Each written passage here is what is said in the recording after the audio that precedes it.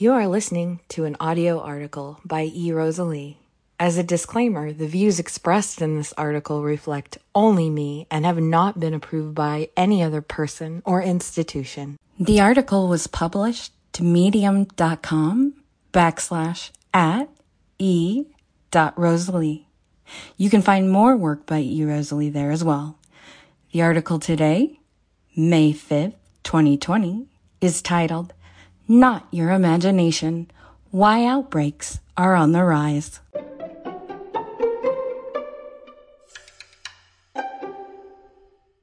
Microscopic beasties have not suddenly begun to bubble up from nowhere. Pathogens, those are viruses, bacteria, fungi, protozoa, worms, and infectious proteins called prions, make headlines with increasing frequency and no sign of slowing. We now see 3 new infectious diseases per year. 70% of those are zoonotic, meaning the infection jumped from an animal to a human. About 1.67 million undiscovered viruses continue to hide in animals and birds globally. About 500,000 of those 1.67 million may be able to infect humans. So, what's behind the host-hopping trend? Often, it's many things coming together to create a scene where a microbe finds a human. These spillover events happen when a virus spills out of an animal and infects a human. If the virus has pandemic potential will depend upon whether or not it can spread human to human.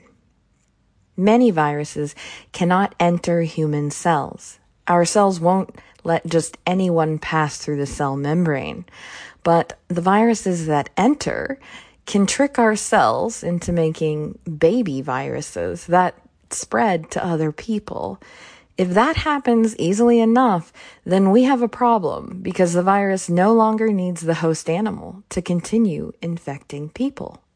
Most zoonotic diseases find us one of 3 ways. 1.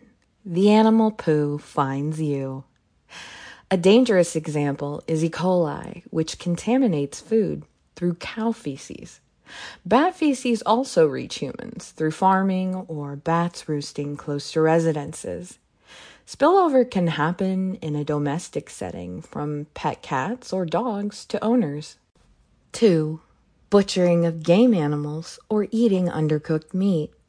A study focusing on people who raise duikers, a small deer-like animal, found that workers had a higher rate of exposure to Ebola. People hunt wild game all over the world, so it's important to know how people can safely butcher meat privately, and not just in the U.S. 3. Bites from animals and insects that carry a pathogen can fast-track an infectious agent past your skin barrier. Mosquitoes are the most threatening disease vector, and they transmit diseases all around the world. Infections like malaria, which is a parasite, Chagas disease, or Zika virus. A vector is something that takes a virus, or another pathogen, from where it lives and brings it directly to you. Areas with tropical and mild climates see more of these diseases because the weather allows these disease vectors to breed for much longer periods of time. This is a big reason developing nations are mostly tropical and developed nations generally have winters. When more people are sick or dying, it's hard to have the workforce needed to climb out of poverty. It's less about the superior work ethic than we'd like to think. So why is it happening more often? 2 words. Humans. Okay, I only needed 1 word. The more in-depth answer involves 7 factors that push humans and strange microbes together. Each of these factors represents a driving force that evidence has led relevant experts to believe are driving the increase. Note, I'm sure there's disagreement among those outside the field, but it's kind of like asking your therapist to change your oil. Don't do it. So, without further delay, I give thee the disease drivers. 1. Feng shuiing the planet. Humans, in ever-growing numbers, repurpose land from its natural state to develop residential areas and farming land. This increasingly encroaches on wildlife territory, but the wildlife and the pathogens they carry have always been there. We just didn't come into contact before the changes. Land use changes, as we call them, can throw a wrench in nature's finely tuned balance, and what shakes out are viruses we haven't developed a tolerance to. One popular theory suggests wildlife and humans share microbes when pig and duck farming happens close together. The ducks catch bird flu from wild birds and give it to pigs. Humans also give viruses to pigs. I know, poor pigs. Pigs, closer to humans genetically, become the party mixer, where viruses infecting the same human cell can trade pieces of genetic material. Viruses exit the pig with new genes that may do nothing, or they may allow it to infect humans and jump person to person. 2. Booming cities. Small farms declined over the last century, and people moved to more densely populated cities. Cities make quick work of finding a new person to infect, and more people can also mean more waste and poor sanitation. When a problem arises, it affects a sizable group of people in a hurry. Infections spread slower when we spread more evenly over land. Mass migration, war, political unrest, and many other social situations can favor pandemics. Pandemics can also cause any of these population shifts. 3. Jet setting and the open road. The novel coronavirus showed with spectacular drama how fast a virus can go from obscure to global. Airplanes serve as highly effective disease-spreading mechanisms. Unless we all agree to settle as pen pals, this is unlikely to change. This also eliminates the option of living in an every person for him or herself world. To quote the 2018 National Biodefense Strategy, infectious disease threats do not respect borders. 4. Microbes evolve. This is evolution, but microscale. Natural selection favors changes that allow an organism to survive. High-pressure natural selection happens when antibiotics kill all but a few resistant bacteria. These repopulate. It's evolution sped up. Introducing colossal amounts of something toxic speeds up the process for resistant individuals to become the entire future. 5. Falling vaccination rates. As recently as the 1950s, 1 out of every 4 to 5 children died. Even today, the best gift we can offer children is to never get sick. The World Health Organization listed vaccine hesitancy as a major threat to global health and security, with excellent reason. Even a small outbreak may alter trade, lead to food or medication shortages, overwhelm health systems, destroy political agreements, crater money markets, end travel, and promote panic-driven behavior. The public widely misunderstands measles, a disease that wipes the immune system's memory.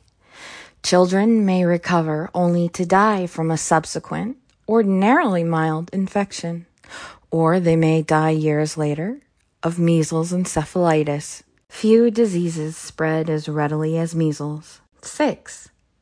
Slashed public health budgets. Tremendous inequality exists already, and time further erodes whatever protections we might have. U.S. society, in particular, follows a cyclical pattern of suffering catastrophic loss from a preventable threat. In the aftermath, we divert funding to public health measures. As time goes, we enjoy the benefit of these protections, and nothing happens. Without the memory of why we fund these measures in the first place, we divert funding elsewhere. Although the greatest threat to Americans today comes from the rapidly emerging infectious diseases, we spend 0.0003% of what we spend on defense, on health security and preparedness. Yes, you heard that correctly. Aside from the current pandemic, the recent Flint water crisis comes to mind, along with the outbreak of cryptosporidium in Wisconsin because of non-functional water treatment. These crises could have been lessened with preparedness or prevented altogether. Cholera burst back into the public consciousness thanks to areas that lost access to chlorinated water. That's all it takes for bacteria to grip a population and bring us to our knees.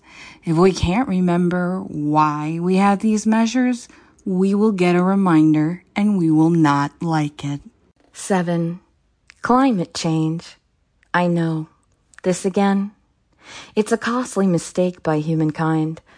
More extreme weather likely contributed to the emergence of the hemorrhagic hantavirus in the southern United States.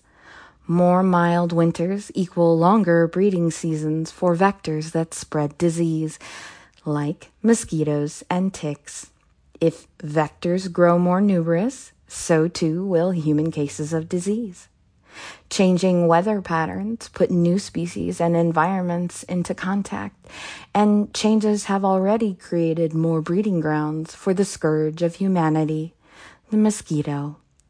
Climate change has likely played a role in increasing or spreading Lyme disease, avian influenza, West Nile virus, malaria, and dengue fever. There are likely many more, and many suspect it contributed to the emergence of SARS and may well have contributed to the emergence of COVID-19. Thank you so much for listening. I hope you've learned something and have a better understanding of why we're seeing more emerging infectious diseases. If you'd like to learn more or hear about new podcasts and articles, go ahead and go to medium.com/@e.rosalie.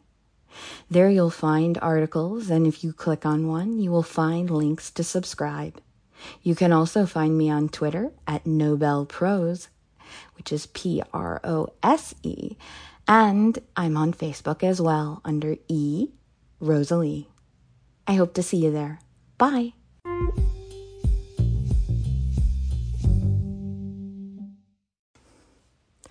Four, microbes evolve. 4. Microbes evolve.